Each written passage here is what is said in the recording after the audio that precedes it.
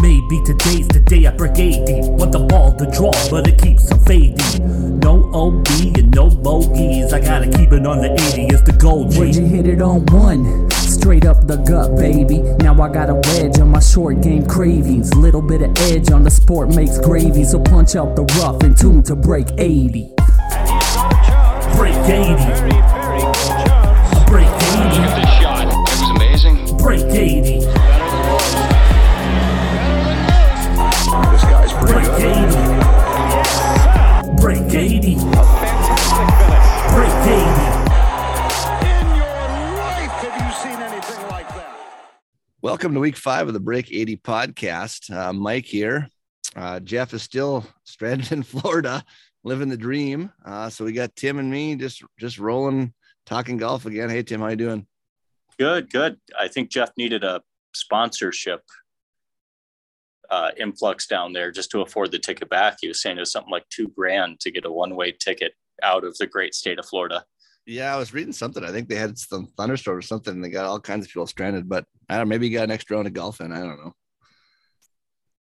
The only person that I know that's played well in thunderstorms was that priest in Caddyshack. Yeah, for sure. Well, this week on the podcast, we're going to keep our talking fairly short. We're going to talk Valero Texas Open, a little recap. We're going to talk Augusta National Women's Am. And then we're going to get into Masters talk with some picks. And then we have an interview with Kate Smith from Detroit Lakes, Minnesota, who has played at Augusta. She's going to give you some insight at the end of the podcast. But we're going to hold off on the Final Four and our championship of the Minnesota Public Golf Sweet 16. We do have a winner. We'll talk about that next week, though, so we can devote most of our time to Augusta and the Masters, which everybody wants to hear. But first, Valero Texas Open. Tim, your thoughts? JJ Spawn. I had to learn a new name. This week. And the stagnation, I know I turned it on early afternoon, kind of watched the leaderboard stay right where it was for 6-7 holes in a row, it felt like, and had to come back and rewatch some of it on today. We're taping on a Monday. Very solid backdoor top 10 for Charles Howell III. I am still impressed because mentally I always put him as the same age as Tiger. He looks like he's 28 still, about the same as when I remember watching him as a kid. And my guy, Gary Woodland, getting the top 10. So 1 for 2. Completely missed some of the other names on the board. A couple were definitely a surprise to me, but good to see Gary do decently well. He kind of just stayed around the same spot as where he started, though, unfortunately, going in and coming out of that final round. Yeah, we'll hit up our picks here in a second for the league, but here's this is crazy to me. So Charles Howell III, he is 22nd all time on the PGA Tour money list with 3 victories. He has won more than $41 million in his career, which is just a shocking amount of number considering he's won 3 times. Most people wouldn't even know he's on the tour still probably, but he was trying to make his way home to Augusta, but he didn't quite get there this week. But JJ Spawn did. So props to him. And he wins. You're going to love this, Tim. Tim is a Texas fan. He wins a custom pair of cowboy boots along with like $1 million and something dollars. That is the best part. Mike knows I bid on Tervis tumblers online a lot and also golf pins and memorabilia. And the Valero Texas Open pin features those cowboy boots and a cactus on the back every year. Yep. Crazy thing about the round, I didn't watch much of it. I was freezing my ass off golfing here at Highland National yesterday. It was snowing. So that was a story in itself, but he doubled 1 to start and still won at 13 under, going away by a couple shots, which is pretty wild to think about. Quite a beginning of a round to an end of a round. But our picks from last week, let's recap them. Our winner had the same exact finish. Tim picked Jordan Spieth, who was T35. I picked Chris Kirk, T35. We didn't do so hot there. Tim did pick Gary Woodland in the top 10, which he did. T8. I went with Patton Kazire based on the metrics that I had figured out. That was a fucking epic fail. He missed the cut. But my sleepers did do pretty well. Matthias Schwab, T8 at -9, and Johnny Vegas, T18. So I don't know. It gives me hope that the metrics maybe do something, because I'm gonna, even though I'm not a metrics guy, I'm gonna roll with them here for my Augusta picks today. I was gonna say I'm shocked. You're more of the feel player, get up and hit the ball. Yeah. Yeah. Than go and get on TrackMan and practice. Maybe I'm just trying to dig deep for content here, but I got to have something to talk about. A couple notable miscuts. Allen Iverson to practice over here. Yeah, practice. What are we talking about? Practice. A couple notable miscuts. Bryson, Mr. Augusta's a par 67, missed the cut. Rory missed cut. He was the Vegas favorite going into the week. And Charlie Hoffman I'm going to put him in here because he missed the cut. He needed to win in order to be a perennial. He's a perennial first or second day leader at Augusta, and he's not going to be there with us this year. So it's not going to be death, taxes, and Charlie Hoffman on the leaderboard day one at Augusta. So yeah, I don't know what to make of Rory and Bryson DeChambeau going into Augusta. I don't know. Bryson still has that hand wrist issue, the injury that he talked about. All eyes are off all of those players right now with the influx of our Instagram and other news outlet with the cat being back. Yeah, well, that will come up later in the pod, Tiger. Here's an interesting stat though I saw today, just speaking of Rory, and he hasn't won a major for a while. Tiger and Phil have both won a major since the last time Rory, JT, or Spieth won a major, which is pretty crazy to think about. That is granted 2019, 2020, but yes, the relative age is crazy.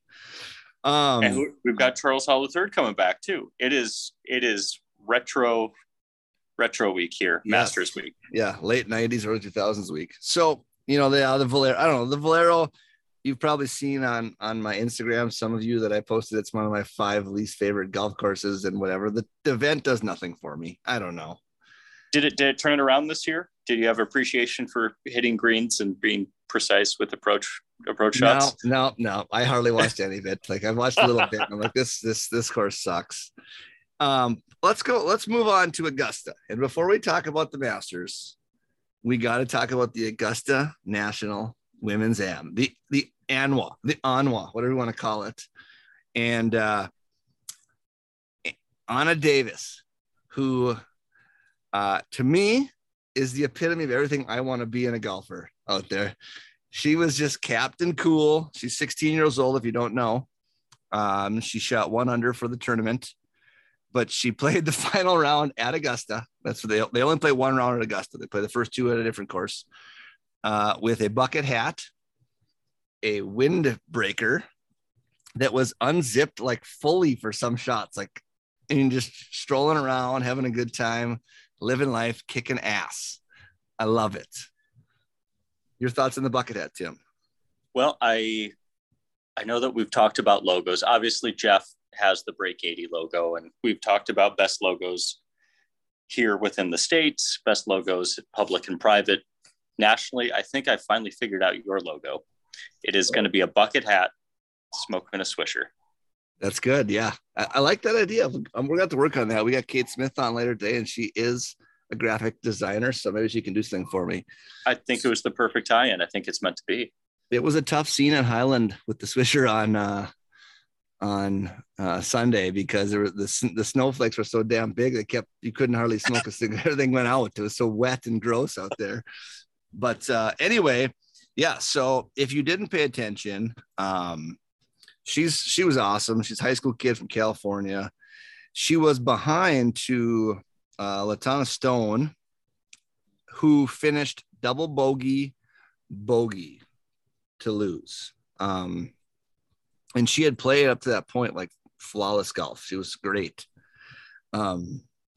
Which I was just thinking about this. I don't know if she's played in a U.S. like women's open, but if you watched it on TV and she was in the final group, pretty big crowd for maybe what she's used to for a college women's event, it had to be something to do with it. Like she was hitting in front of a lot of people compared to what she's used to. I don't know.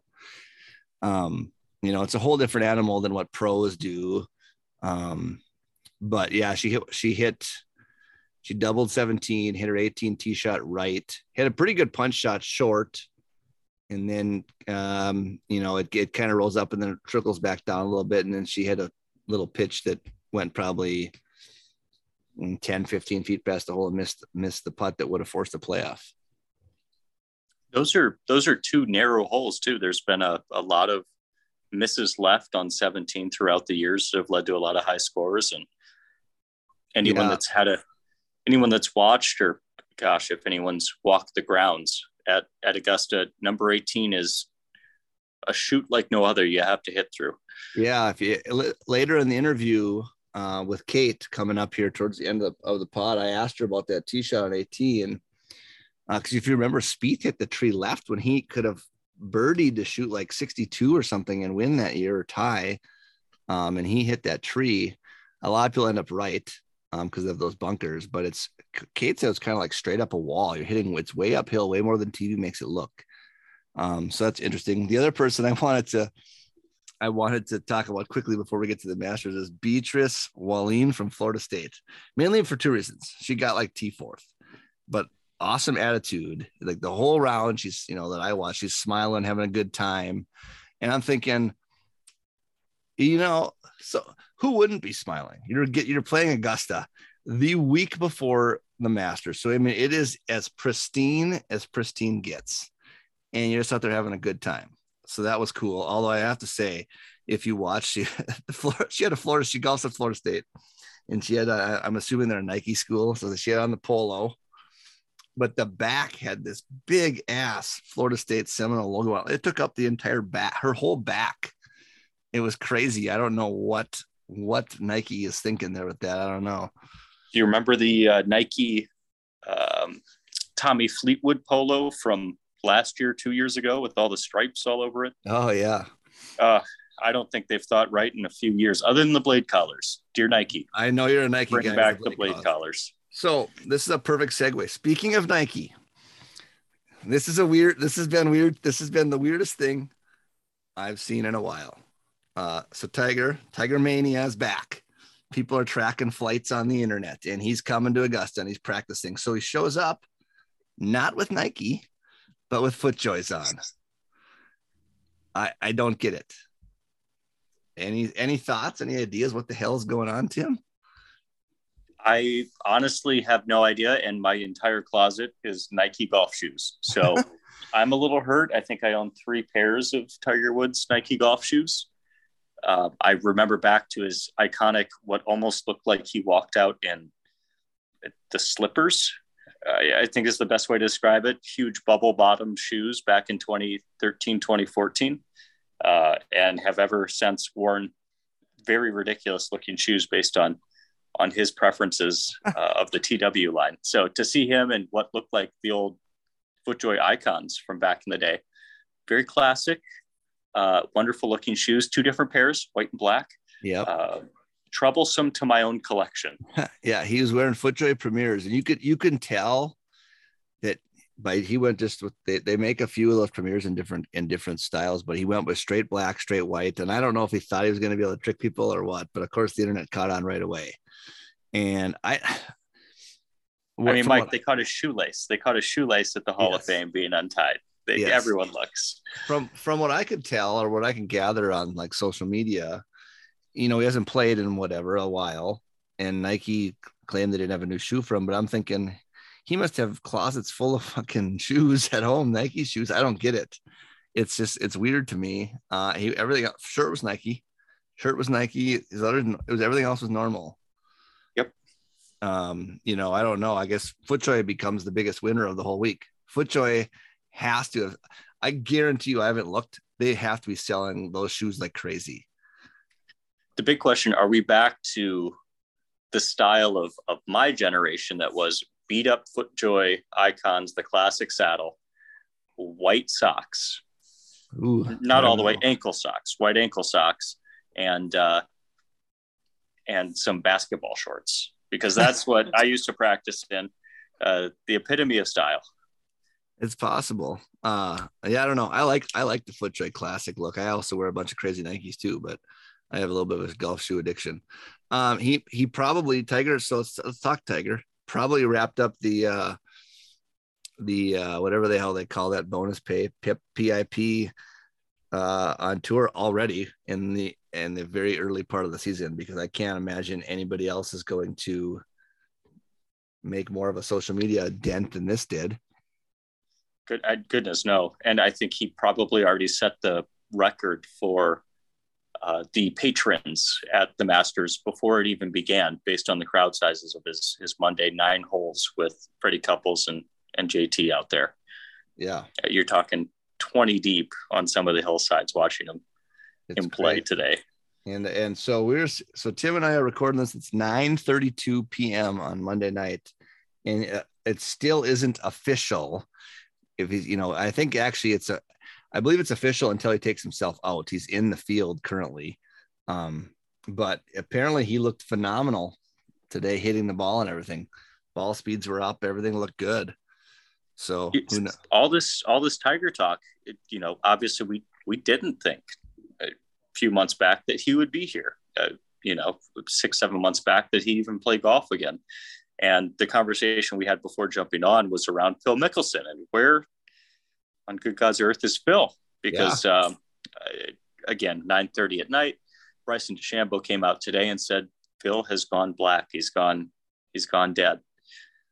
And that is absolutely shocking, because I know that he didn't necessarily want to take away from the Masters. He didn't want to take away from the other players and just the notoriety of the tournament.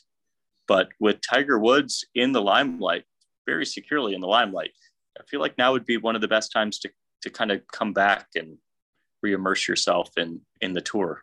Yeah, I don't know what the deal is. I know Phil, the speculation is that besides the Saudi League stuff, he's got some things going on in his personal life and all that. I don't know. Who knows? I find it kind of crazy that, being a multiple time winner, that he wouldn't. I mean, I'm sure he could have showed up. Could he have shown up for the Champions Dinner if he wanted to? I'm sure he could have. I would assume so. And it's not even a PGA Tour sanctioned event necessarily. It's governed by their own rules and regulations. Yeah. Also did some geopolitics with Mike and Tim, I suppose. Did some looking up on Saudi Arabia, what's kind of going on over there, what's happened. I think it's the Sheikh. I believe it is. New Sheikh in charge of a few years ago. They offer AMC movie complexes now. They have an Indy 500 race. Ooh. They're attempting to bring in large hotel giants into the area to spur tourism. So it kind of goes along the lines of why they even have interest in a golf league. Because it's a part of the initiative of the actual government over there to normalize relationships with the West and bring exactly. Because for a long time, we all know there's a couple of nice courses over there. The courses in Dubai, the Trump course, but never quite understood until watching that video why there was such an initiative to push the envelope on their own golf league. That's kind of what happened. And they don't have any. I haven't seen any players. I have not seen a list of people who are going to play in these events yet. I haven't either. Just the course list, which again, it looked interesting. I thought the dates were appropriate, but had nothing yet. So before we get to our picks, what are we thinking for Tiger here? Let's assume he plays. What is a realistic expectation? Ooh, what's the realistic? If Tiger plays, what's the realistic expectation on me working? Yeah. Thursday, Friday. Tiger doesn't move the needle. Tiger is the needle. So, all indications are he's hitting the ball great. I just don't. 178 ball speed when he gets after it right now. Chipping looked good. I guess We did see this a little bit a couple of years back, though, when things looked pretty good. He entered tournaments and then missed cuts. So I'm watching the 2015 Masters. It's on my TV right now, and that was a Tiger age where he just kind of come back from back stuff, or dealing through back stuff where things look pretty good, and then he had missed quite a few cuts. He'd fallen to 100th ranking in the world. It's really tough to know when someone's been in isolation and you have no radar on them at all. Yeah, I don't know. I guess to me, if he can, I said this, I think last week or whatever too, if he can handle the walk, it's the one, obviously there's a couple courses on tour. He's played a bunch, but it's like one of the courses where he knows that place better than probably anybody in the field. He'll find a way to kind of maneuver his way around. I don't know. If anybody can not play forever and pull it off, it's him, but I'm not picking him anywhere. I would be shocked if he's in contention. It would be fucking awesome, but I would be shocked. I'd take him on a miscut, or I'd take him to make the cut. Make the cut, yeah. I think there's enough knowledge of the course that he could certainly pull that off. And goodness, every camera would be on him for the remainder of Saturday and Sunday. If he were to win, it would make 2019 look like pathetic after this last couple of years of just completely nothingness. Well, that would be Tiger. Yeah. So let's move on to some of our, when we get this interview with Kate Smith coming up, who's played it, I have some, and Jeff has some questions for her about the golf course. And she has been there. She's done that. She's played Augusta National. She has really good insight into just the undulations and the slope and some of the shots. So if you keep listening, she'll go into some of that. But let's talk picks here for this week. What everybody kind of likes doing for the Masters, it probably has to be the most bet on golf event of the year, probably. Jeff had Jon Rahm to win, and we're going to do a winner and a sleeper. He's got Jon Rahm to win and Billy Horschel as a sleeper. What about you? What do you got? My first gripe about this is looking at the field. You've got to go way down the list to find a sleeper. Yeah. Bernhard Langer, even Bernhard Langer's in there. And I mean, he won the Champions Tour last year, so you never know. Mm-hmm. And I think he was in contention. He was in the top 10 there for a while, a few years back. My sleeper's not really a sleeper either. Yeah. So my to win right now is Cam Smith, coming off an excellent players, coming off previous great course knowledge and a good finish at the previous Masters, and coming off excellent short game stats, which really is what Augusta is about, is previous knowledge and an excellent short game. And then my sleeper, quote unquote, sleeper. Oh gosh. Again, I don't know if it's even considered a sleeper, but I would say Max Homa, again, someone that has traversed older courses, classic architecture really well. Yeah. And someone that is finally gaining a little bit of course knowledge from Augusta after finally getting invited. I believe last year, his first year there. So a little bit more course knowledge going in. And again, someone that has demonstrated good putting. And I think he fits the classic mold that they talk about. Hits it pretty long.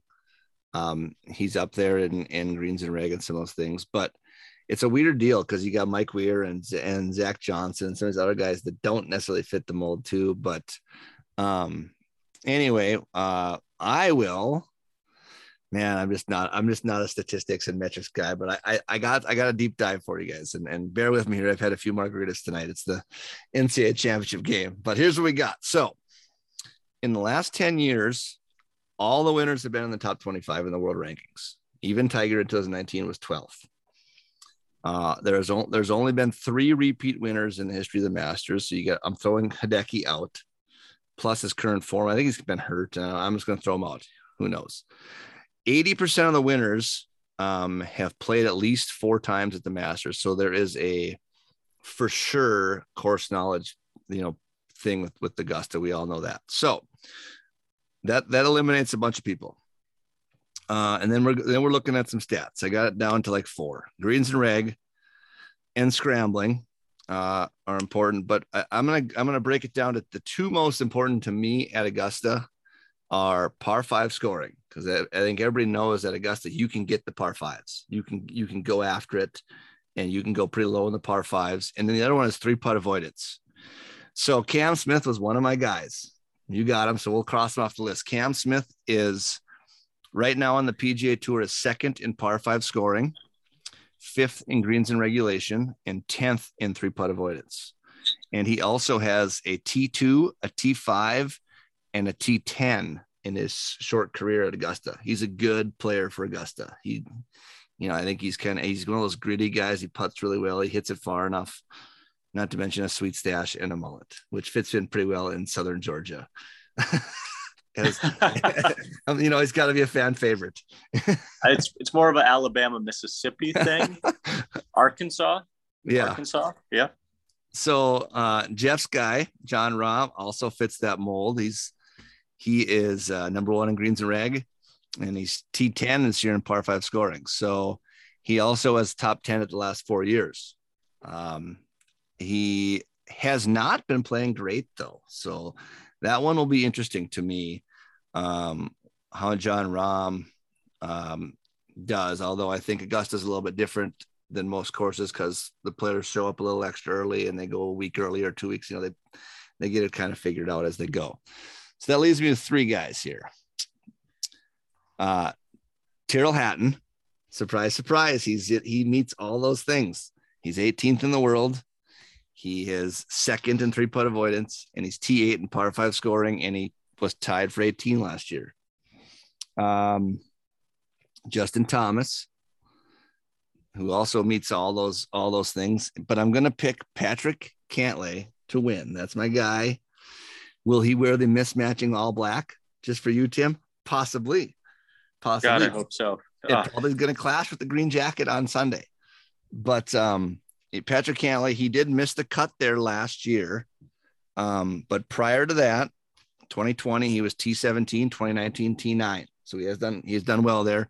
He's number 4 on tour in 3-putt avoidance, and he's the number 1 ranked player on tour in par 5 scoring this year. And he's 12th in scrambling. So, if we're going by metrics, which I don't know why the hell I do this stupid shit, but he's my guy, and I'm going to pick Matt Fitzpatrick as my sleeper. I don't, that's pretty high ranked sleeper, but he has made the cut the last 6 times. I would like to say Jordan Spieth has 5 top 3s and a win in his 8 starts. So say what you want to say about his form right now. Always a horse when it comes to Augusta. I'd like to put in a real sleeper over here. Could be hot, could be a warm tournament this year. I haven't even looked at the weather. I have no idea, to be honest. But Harry Higgs, all for the personality. Yeah, he's in the field, shirt button on, and depending on what kind of Masters pools everybody does, and everybody does different ones, I will say this. I picked for years out of the very end of the list, if you go by like different tier of players, Freddie Couples used to be a shoe-in to make the cut every year. He had a crazy, he's got a crazy record of making cuts. I don't know. Do you have it up on you right now there? I don't know. But he's missed the cut only a few times, but in the last couple of years, he's struggled a little more. So we're not going to have Freddie as a deep sleeper anymore. But that is our Masters picks. Any other thoughts on Augusta? There was some posts on this a while back, the Masters throughout the ages, some of the best dressed. I still think it goes to Chichi Rodriguez and his caddy for his straw fedora, but who knows? We might have a little update on who is best and worst dressed coming out of the Masters here this year. We can do that, but we're going to be watching. We're going to be watching you tour pros. We're going to be watching and judging. It's certainly the best fashion time for all the new releases. I think Adidas came out with the Waffle House edition of their Spike. So big fan of that. So is anyone from the South. Not that I am from Iowa. Close enough. I do have one more thing. This is a good question here, and you're a huge merch guy at golf courses. So I got a buddy who's going down to Augusta. He's going to watch two rounds. I think he's going to be there Sunday, and I can't remember the other day. My buddy Mitch, and we were just talking and bullshitting about if you had, let's say your whole trip was like comped. You know, you got down there for free and your hotel free. If your main expense was the merchandise tent or merchandise store at Augusta, how much would you drop? Is it members only merch, or is it just the Masters? I think they only sell Masters stuff at the Masters. That changes the answer a lot. If it was members only merch, if I was there for the clubhouse merch itself, it would be, I mean, I'd make it back. It'd be everything in my account at that day. I'd liquidate it. But if there, I'd buy a lot of stuff for friends. Everyone would get something. It'd probably be, $1,500, I would imagine. Yeah. I had it at least $1,000. Yeah. You know, because you're looking at $120 a polo. Needlepoint belts are like $175, $200. You're buying stuff, people. But anyway, an interesting take on what it would you'd spend. One of these days I'll get into. I know a few people that have played Augusta. I will get into a few stories of that and what it took to get on there. But we got one more thing here coming up on the program today, and that is an interview we taped with Kate Smith. And she has played Augusta, like I said, but she is from Detroit Lakes, Minnesota. And before we get into the interview with her, I have to say two things. One, the audio on my end, I don't know what happened. It's shitty. But thankfully I'll cut off some of it and just focus on Jeff and Kate. Don't try to focus on my crappy audio, but a little bit of a bio here on Kate. She's from Detroit Lakes, Minnesota. Like I said, in high school, she was a 5-time Class AA state champion. So that would be every year, but one that you can legally play. She was Miss Golf Minnesota in 2016. And then as she got older and some more Minnesota stuff, she was 2-time Minnesota State Am Champ, 2017 and 2020. And she was the MGA Co-Player of the Year in 2020 as well. In college, she played at Nebraska. She is one of the best players in program history. She was first team All Big Ten in 2020 and 2021. She was a 2021 Golf Week third team All-American. She was on the 2021 Palmer Cup at Rich Harvest Farm, which I have played, and it's brutally hard. And she was the 2021 Big Ten Women's Golf Champion. And she shot a blistering final round 64 to win the title. It's the second lowest round in Big Ten history, behind another Minnesotan, Sarah Burnham, who shot 63 in 2017. And in that same event, she set an all-time Big Ten championship record with a 54-hole score of 207. So Kate can play. Before she turned professional, she had climbed all the way to 93rd in the world amateur rankings. And she will talk about how she got into the Augusta National Women's Amateur last year and all that. Now she is on the Epson Tour. I think last week she was T14, maybe, if I'm not mistaken. And the other thing that Kate has kind of become famous for is she also does graphic design. So when she was in college, she would, Tim will love this, she would take golf course logos of courses she played at and like redesign them into a more modern, but I think her kind of thing is minimalistic logo. And she kind of got some famous for this. She was on like LPGA website and she had some internet cred for this. So now she has started a design company called Ground Under Repair. You can follow them on Instagram. They're GUR Design with Shane Bacon, who's a big name in the golf industry. So Kate's got quite the resume. So without further ado, here is our interview with Kate Smith. Kate, did you feel kind of like, do you ever seen that where Phil Mickelson's on the tee and then they start reading off all Tiger Woods' accomplishments and he's like, all right, come on now, like, let's get this over. Yeah, a little bit. It's you never know what to say during it, but it's nice stuff, good memories for sure. I do have a question about the 64. You know, I've never shot a score that low, but you just in the zone, just you you hear people say I didn't even know what I was shooting and all that stuff, or did you know kind of where you were at the whole time?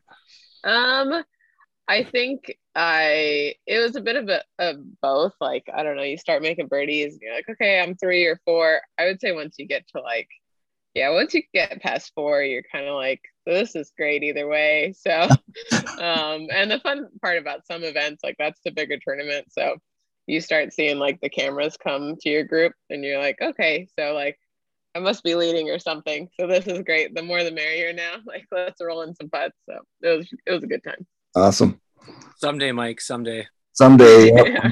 Okay, there's a few courses in Minnesota that are wide open. Let me spit all over the place. I might play hots. You never know. Horses for courses. That's right. Well, let's bring it back. So Mike and I are both girl dads. We both have daughters. As we go back to the beginning, how did you get started, like growing up in the sport? You grew up in DL. What kind of fostered your love for as you progressed into not only obviously a pretty good high school player, but one of the best to play in Nebraska as well? Yeah, I couldn't have traded my childhood for anything. It was great. My parents owned a par 3 course. They bought it when I was like 3 months old. Ironman golf course in Detroit Lakes, Minnesota. So grew up there, just playing around, doing everything, playing the par 3 course, played the whole shorter, longer. We'd make par 4s, we'd make par 5s out of it.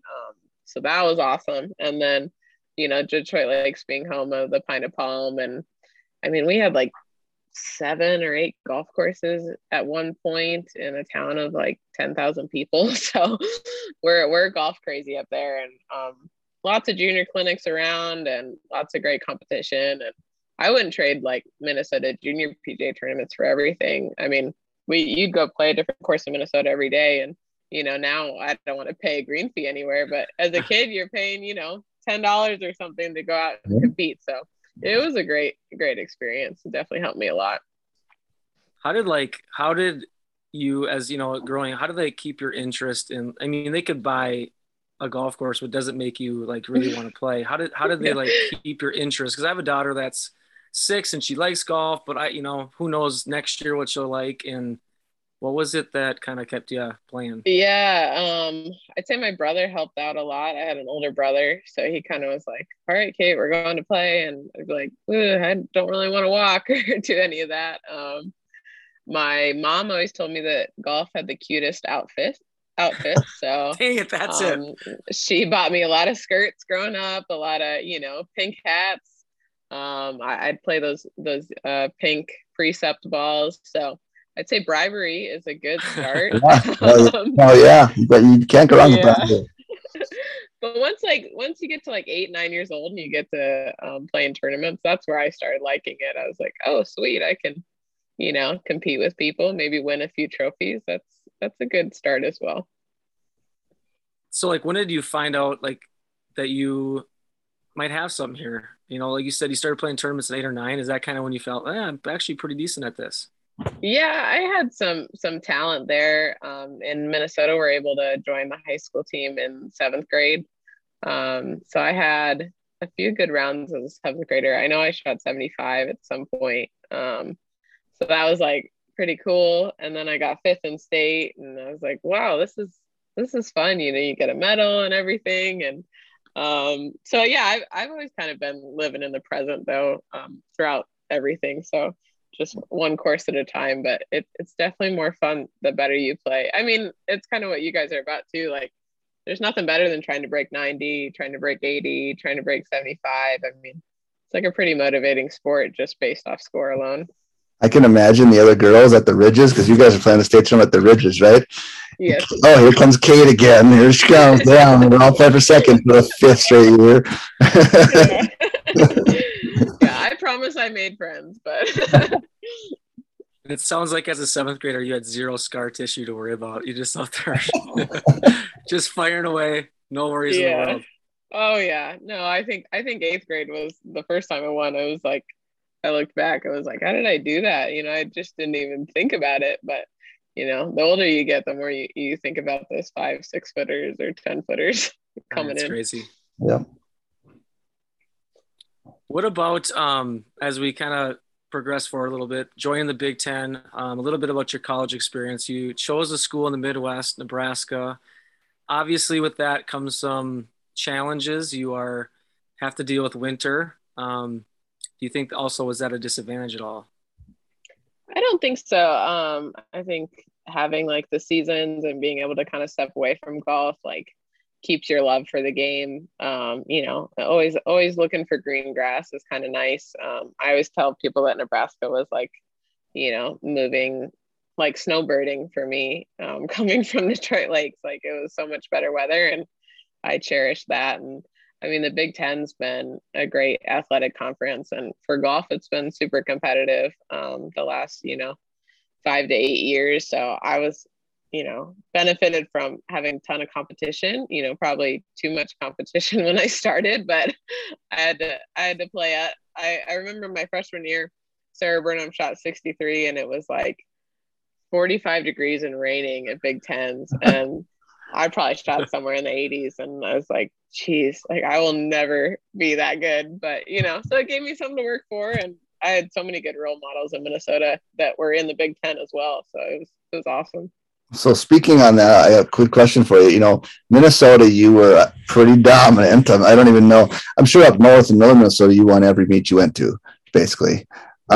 Is there like an eye opening? You get to college now, and you're like, holy crap, all these players are really good. Is there a moment or it's just like, wow, I'm gonna have to work really hard at this to get going? So there's actual competition here. Yeah, I think college is an eye opener. I think USGA qualifiers were always an eye opener. Like your USAM qualifier and it's in Minnesota, or a US Open qualifier. I played my first US Open qualifier at Windsong, and I thought that it was a different sport. I mean, it was so hard.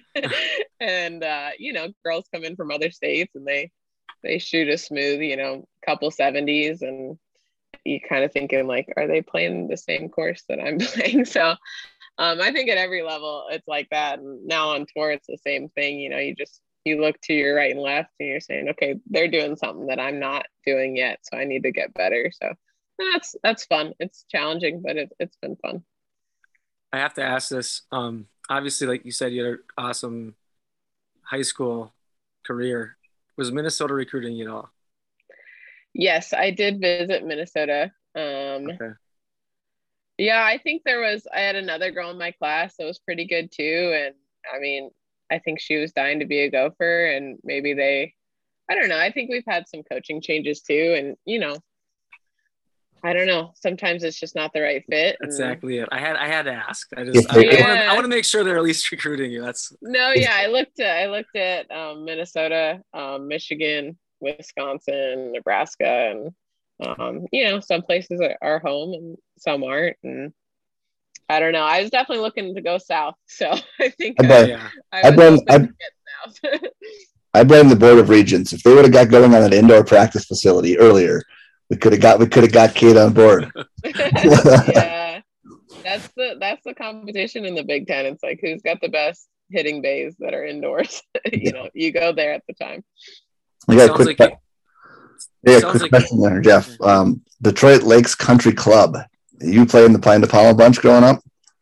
I did. You had to be 16, so I had to wait for that. And then I tried to beat up on some boys, but it was tough. I mean, I started and there was 5 or 6 girls in the field. And then by the time I stopped playing, I think I was the only one. So yeah, it's a good field. Oh yeah. U of M guys would go up there, and NDSU players. So wasn't Tom Hoagie playing in that? Yep, Tom Hoagie played in that. Eric Van Ruin played in it a couple of years. Okay. Amy Anderson, now Olsen, played in it. So it's got a rich history. It's a really good course for that format. It's pretty fun. Lots of birdies. Lots of birdies and lots of alcohol intake. Yes, that's for sure. I play in the Birchmont Bemidji. I don't play in Pine de Palma. I've been there a bunch, and I got to think those rounds must take forever with all the drivable par 4s and par 5s and stuff. Yes. Yes, it does. It's a game of patience for sure. Huh. Cool. What do you think, Jeff? We talk Augusta, but what everybody loves hearing about, Augusta National. I think so. Get into it. Let's go. I think this is a great time to talk with you, Kate, because everybody's just waiting to see the greenness of Augusta National. Yeah. What do you guys want to know? Let's get into it. Well, first of all, let's just talk about, the tournament in general. How did you get in it? Just kind of talk a little bit about the week, I guess, leading up to actually getting to play. And, you obviously had a really good first round, tougher second round, but just what did you take from that experience and just the whole overall week? Yeah, no, it was a great opportunity, and I was kind of one of the last invites in. So then, yeah, they pay for all your travel there, for you and a guest, and so it was my brother and I that got to go, and he grew up in Minnesota too, and played college golf, so that was super special. And I mean, flying into Augusta Airport, it already looks like a golf clubhouse as the airport. So, I won't go through every detail, but there's some cool stuff to it. We got to have like a chairman's dinner before the first round where Fred Ridley spoke, and we got to eat with some green coats. So that was cool. And then, I think the first round, I just was so happy to be at the event. I want to do the best I can. And, all of a sudden at the end of the day, they're like, who the heck is this Kate Smith on the top of the leaderboard? So, and, for people that didn't keep up with it, it was very much like a Caddyshack moment. I blacked out and I played very well on a really hard course. And then, the clouds rolled in and the lightning struck, and I'm like, no, let me keep playing. So, unfortunately I missed the cut to compete at Augusta, but we still got to take a practice round, and I got a local caddy to play the round, and that was really great because they had some good stories, and just to be able to kind of like have the course to ourselves, and like it was our grounds for a few days was something else. And also seeing the course without fans was really interesting, at least for one day. And then I went and watched the final round when there was fans. But yeah, I mean, I could go on about it, but that it was incredible, and definitely set me up for a lot of new opportunities after. But yeah, definitely probably the best memory in my life to the date. So that opening round, you were 4 under through 11 when it got the weather delay. Yeah. Yep. I think if we've learned anything from TPC Sawgrass the last few weeks, you're a pro now. You blame the draw. It's all about the draw. You got the wrong side of the draw. Absolutely. No, yeah, we finished. It was about 80 degrees in the afternoon, and then I went out and I had to play the last like 6 holes and like 45-degree weather, and it was like the hardest holes on the course. So you're like, oh shoot, like yeah, whenever anybody comes up and they're like, wow, you played so well, I said, yeah, I played a really great 11 holes, and the rest isn't much to talk about. So. Got your name out there though. That was cool. You were all over the internet and stuff. Yeah, it was a whirlwind. Well, let's talk Augusta. You got to play the practice round. Part of the allure of Augusta is all the intricacies, the things that the secrets that if you don't actually play, you don't know. They always say that. What was, as you walk through this, I'm sure you probably try to play pretty slow to be able to soak it all in, but what were some of the things that you remember just playing it the one time, just the things that stuck out? Yeah. I mean, obviously, like how it's manicured is incredible. I mean, there's not like a blade of grass out of place. I'd say the bunkers are like way bigger than anybody would think. I mean, a lot of times you can't see out of them at all, some of those fairway bunkers, and I don't think on TV you can really get that. Yeah, it was kind of cool. Like it was right before the Masters we got to play, so the green speeds are pretty comparable, and the caddies are like, okay, do you see where it's starting to turn purple? Like that's where they want it at for the Masters. So, I mean, the green speeds are incredibly fast, and then you have so much undulation that just the combination of those two on the greens alone make it challenging. But, I mean, I don't know. I tell everybody, like, it's one thing being Augusta National, and I get that that's why the pros look forward to it. but just as a golf course, it's incredibly fun to play. I demand a lot of creativity and a lot of different shots. And I think Augusta does that. I mean, every shot you hit over, like, you definitely haven't hit that shot today. And then the next hole, you're going to have to hit a different shot. So you have to have all the sticks in the bag. And it was, I mean, I could go on about it, but it was incredible. It's a really cool place and definitely a whole different feel when you're in there. Does the people I've talked to that have been there to watch it said the TV doesn't do it justice, just how sloped and, the terrain, you can't really tell on TV.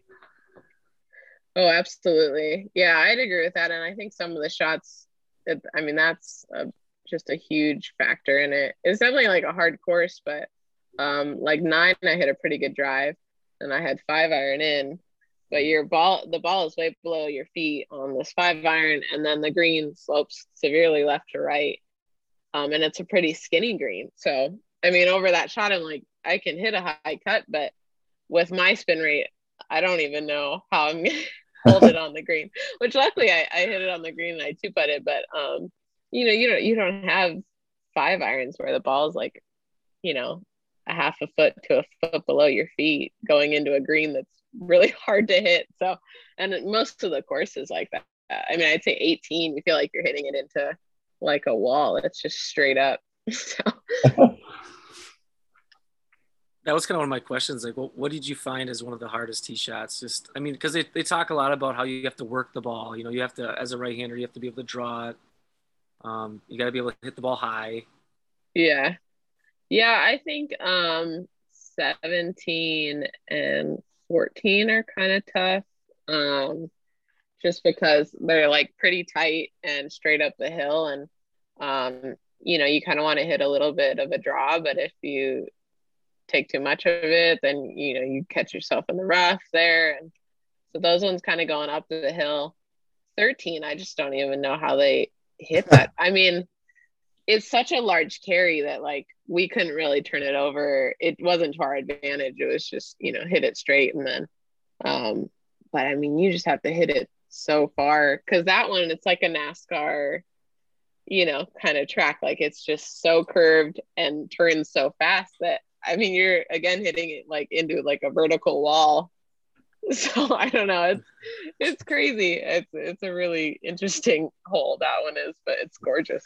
That was one of my questions about, I had written down just how hard do those guys that are like right-handers have to swing it right to left on that hole to make it, go. Yeah. Oh, absolutely. And there's there's just nothing left. I mean, it's just trees and then the creek. So you can't really bail out much anywhere. You'll be exposed pretty good on any of those holes on Amen Corner. Unless you're like Phil and you just hit straight into the pine straw and then rip one from behind the trees onto the green. Which isn't a bad idea, because honestly, that's where you get the flat lie. Because even you had a good drive and the ball's way above your feet into, a green that has a creek in front of it and some bunkers around it. It takes a lot of thought behind those shots. So I got a few more holes here. We'll get some questions for you that are just from watching on TV. 11, the approach shot is supposedly one of the harder shots on the golf course because the water's left and it's a tiny green. Do you remember anything about that one? Yeah, I mean, I think, if you hit it on a certain part of the fairway too, you might have like ball above your feet and then you have that water left. We played it like a front right pin, so it wasn't as treacherous, but I think you get that pin towards the back. And the water definitely comes into play. And the tee shot, really, you don't really know where you're going on the tee shot either. So I think that's why they talk about how you need, years to play well at the course. I think like Max Helmuth talked about that, and maybe Victor Hovland, that you don't really learn it quickly. There's a lot of mistakes you have to make before you realize where everything is. Sure. For the listeners out there, this 11 is where Larry Mize chipped in the 87 playoff. From about the spot that supposedly a lot of people just kind of bail to. Short right is kind of the spot where a lot of people hit it to. And then, of course, 12, which in recent years in the Masters has just perplexed the best PGA Tour players in the world. And I think the average golfer is sitting at home looking at the shot like, what is so hard about this? Like, look at this shot. It's like the easy shot, but I think the wind behind the trees kind of hides it. What do you think of that? What do you think of that hole? Yeah, I had 7-iron into that hole, and like I agree where the tee box is. It's just gorgeous because it's all shaved off between 11 and 12, and so it's wide open where the tee box is. But then, yeah, that green kind of has the bank of trees behind it, and I mean, the thing with how everything's so closely mown is that that you don't have anywhere really to miss. And I mean, I hit it on the fringe, and I 2-putted for par, so I felt pretty good about it. You're yeah, I would say that area of the country, or I don't know how they build golf courses, but both the first course we played and Augusta, I mean, that the wind just swirls so bad in certain spots, and for a caddy or a player, you're making a lot of guesses, which is not what you want to do when you're in competition. All right, on to another par 3, the 16th here, home of Tiger's famous chip in. That green is wild on the back, like, right, isn't it? Like, guys will putt with their back to the hole almost sometimes or something. Yeah. Oh yeah. I mean, I think that's what is weird about the course that probably won't happen at other golf courses, is that like so many of the parts of the green are like unusable. I mean, the severity of the slopes where like you could actually cut a cup is, 16, you only think of it in a couple different spots, like on top or down below. But yeah, it's a pretty cool hole. They let all the girls skip them across the pond during the practice round and stuff nice, like that. Awesome. So, that's yeah, cool. it was great. 16 seems like it's one of those ones where if they have the pin on the left, you'd hate to get stuck on the top, and it's the opposite. If the pin's on the top, you hate to miss it left, and it's like some of those guys get that backwards, and it's a difference between a 2 and a 4. Yeah. Oh, absolutely. I mean, it can be kind of an easy birdie hole if you get it to funnel down, but especially I think there's such a difference. Like, I played it in a practice round, and some people get a chance to play it once in their life, so they're trying to make a par. But I couldn't imagine the biggest major in the world coming in, and you have an 8-iron into a pretty just tricky green, so you gotta hit a shot of your life, coming in to hold a lead or something. And the margin of error to catch that slope is just so minute. If you're just a little bit right of it, then you're basically making a bogey almost. Oh yeah. Well, I mean, last year's wasn't it Xander that kind of lost it on 16? I think so. Yeah, but yeah, 3-putted. Yeah, it can happen. It was a great spot for a Nike commercial that they didn't have to edit that chip in. The ball just stopped perfectly. Yeah.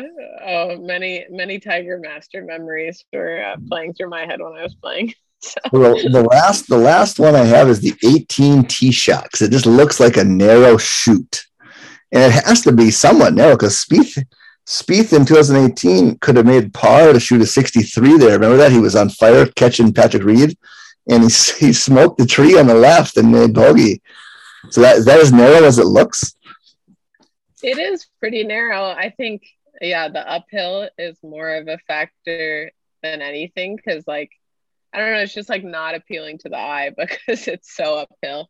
And then I think you're trying to get it far and kind of away from that left bunker.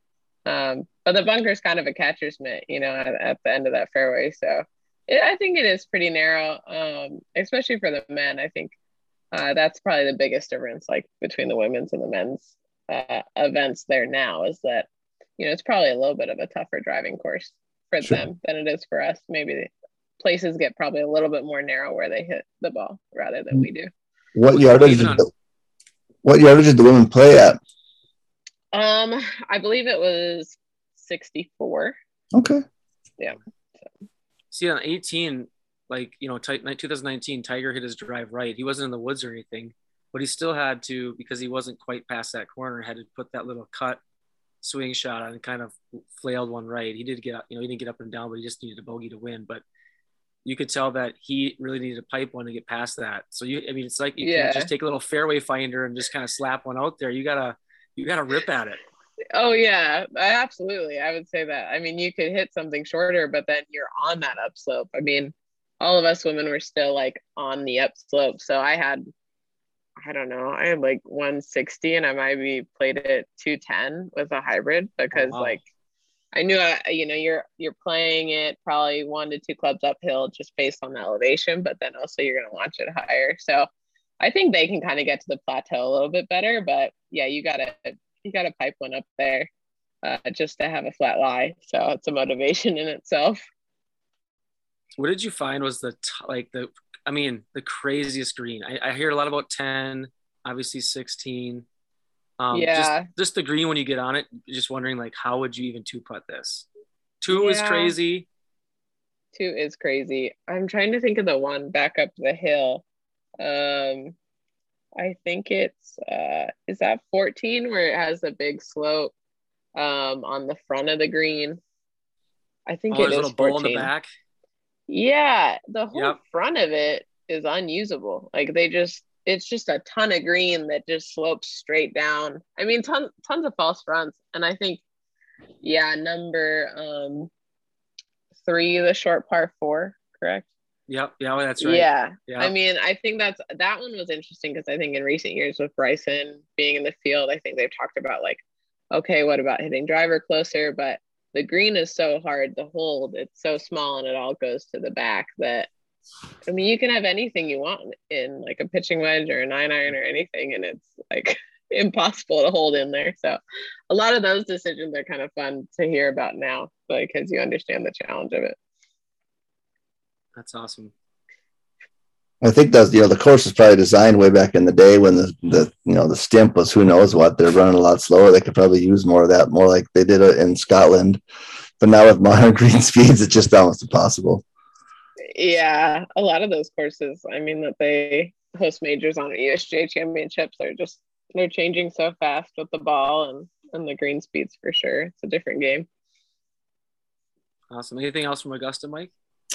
No, that's about it. How was Magnolia Drive? Was it everything it's like on TV on the commercials? It was pretty cool. I had my dad was another one of my guests, so he got to drive down it in his own car. So that was cool. Pretty good. Yeah, I think that was a good moment for him. Lots of guards everywhere for sure. So I can't sneak in there. Tell us about that.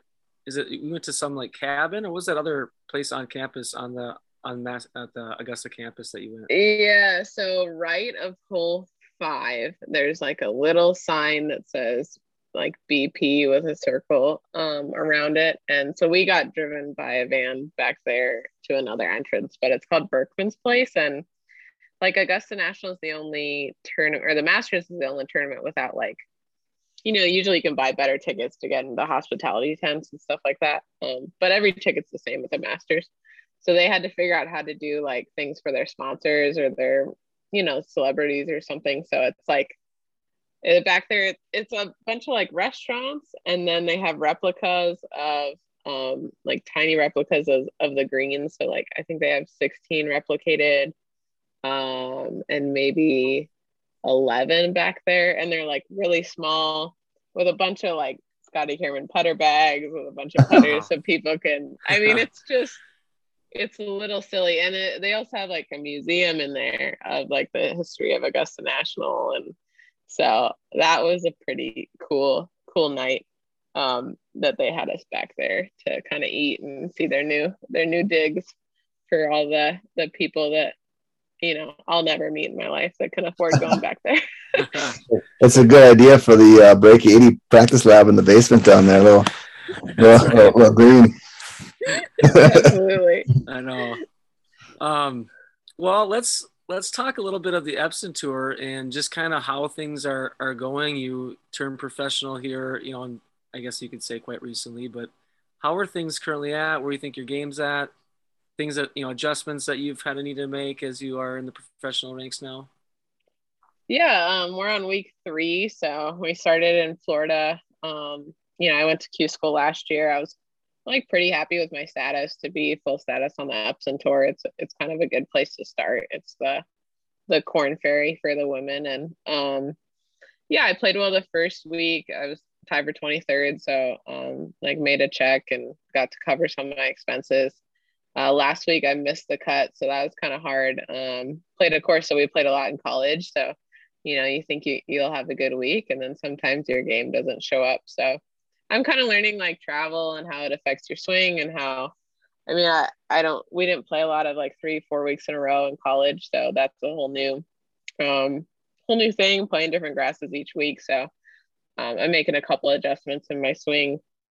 I get a little bit upright, so I gotta, remind myself to make a little bit better move at the ball. And so yeah, it should be a good week. We start this week on Friday, and yeah, it's a lot of learning and it's a lot of traveling. We'll be on the road about 22 weeks this year, so it'll be a big journey.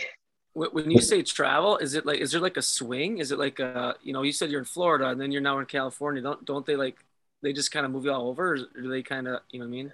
Yeah, so we're Florida was a one-off, and then we're in a 3-week swing right now where we go Phoenix, California, and then Tucson, and then we'll go home for a week, and then we'll do another swing. We'll do Utah, Kansas. So it is nice how they set it up that way that we can travel a little bit easier. So is it set up kind of like the Corn Ferry in terms of getting to the LPGA Tour? Then there's certain people get exempt, partially exempt, and kind of some of that stuff depending on where you finish at the end of the year? Yeah, so top 10 on the money list, they'll have full LPGA status next year. And then if you're like top 30, top 50, you'll go straight to stage 3 of Q School, which is where you can get your card. So it's kind of like you have 2 options to get to the LPGA. So it's a pretty good spot. Trying not to worry about the money list too much, but the more cuts you make, I'm sure the better off you'll be. So trying to really want to get in contention early and try to figure out, what I need to do and work hard at to be able to start kind of being in the mix more. Okay, so let's talk about your game. What do you think is one of your strengths, things that you can kind of hang your hat on? I do this well, I know I do this well. And then what's an area or areas that you're kind of working on to get to that next level? Typically like long irons and ball striking were my strengths I think still are, but I think in college that made a really big difference in my scores. So really it's about making more putts around, taking it from,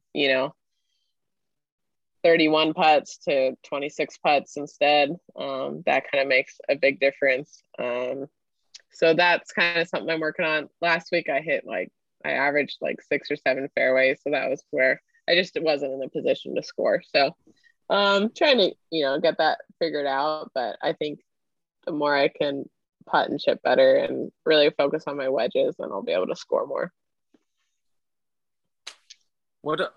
Okay, so in the men's game, length is this big issue. It's a big part of the men's game. It's been, it's all over the internet and people doing this and that, and obviously videos. Do you think that's kind of part of the women's game now too, or is that something that's kind of overblown? See, the women's game is much different than the men's game as far as not all par 5s can be reachable. So that's where the wedges come in pretty heavily. I think we have a lot more long irons than the men comparatively. I think some people on Twitter talk about that, how we could shorten up our courses a little bit to make it more similar. But I think length is huge. I don't think it's the most important part. I think statistically, if you go for a par 5 and 2 and you're closer to the green, you're going to do better. But I think it's probably just as important or more important in the women's game as far as overall. I think that's the difference between the girls that turn professional from college and the girls that don't. I think it's really hard if you don't have the distance to take it to the next level. Unfortunately, I wish it was less about it, but you can't hit hybrids into everything and score well typically. Yeah. That going for it too is music to Mike's ears. Oh yeah, hell yeah. No way not here. Yeah, it's more fun that way. I agree. Well, anything else about Epson Tour? I mean, we're gonna be following you for sure because it's kind of fun to see. I know you played with Betsy not played with her, but you maybe a practice round, maybe played with her, but kind of following you two because you're both live going for that dream and try to make it to LPGA Tour. Well, thank you. Yeah, no, it's been nice to see her out there last week. That was great. And I don't know, I think we take a lot of pride in the Midwest of trying to make it, and I'm going to do my best. And I've had a lot of support from like companies back home, like Bell Bank and KLN up there. And so it's nice to have people that, you know, want to see us do well. And, you know, I hope Betsy and I can crack the lineup a few times and get some good finishes this year. So thanks for the support. We appreciate it. Absolutely. We'll be following. But before we let you go, we have to bring this up. We know you love golf. We know you take that super serious, but you actually have another passion, and it's graphic design. Can you talk to us a little bit about the ground under repair business that you started with Shane Bacon? Yeah, of course. I got a graphic design degree in school, and then as a hobby, I kind of redesigned golf course logos in college, and it kind of took off. And then Shane picked it up, and he said, you know, I really think this could be a good business, and it's a huge passion of his. So we kind of made a startup in August and got an LLC together and everything. So we're legit. It's been going really well. We just did like our first collab with Western Birch, selling some merchandise. So if you guys are looking for Masters merch, check it out. I saw that.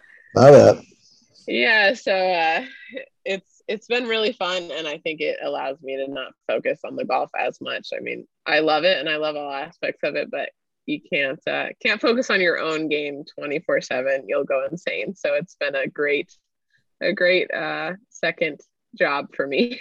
I like the idea, because you kind of got your name got out there, I think, on Twitter, and I think it was even an LPGA Tour article, because you were redesigning logos of courses you played, kind of, right? Yes, everyone except for Augusta. I skipped that one. That's a good, which is a great idea. I'm a big logo guy. I love you know, kind of classic, simple logos. But there are so many times I've golfed at a golf course that I've sat there looking at the scorecard, and I'm like, this is a really shitty logo. Like, what are they doing? Like, man. Like, shout out to the Wilds for you. You should hire Kate, because your logo is like, I don't even know. Like I said earlier, it's like Harry Potter, Wizard World says the Wilds. I don't even get it. I'm not even sure why they could redo that one. But there's a lot of really bad golf logos out there. Yeah. Well, and you want to have a great experience at a course. Maybe you shoot like your career best. You go in and all the hats are ugly. Then what do you know? Exactly. That was kind of my thing. If it can't look good on a hat, you know, maybe we need to adjust it a little bit. So that's been fun.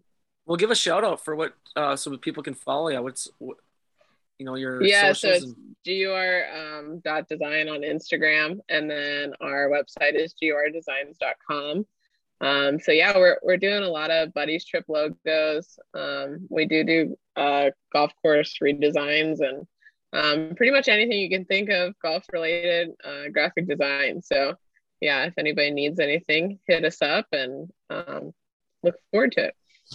That's awesome. One of these days, Jeff, short-sighted still needs a logo, you know. It's gotta be something, you know, in there. That's right. Yeah. Well, Kate, if it's a good logo, then you can sell merch. Oh yeah. Well, thanks for having me. I really appreciate it. Thank you. Yeah. We're looking forward to following you. So, cheers and best of luck this week. Yeah. Good luck, Kayla. Yeah, take care.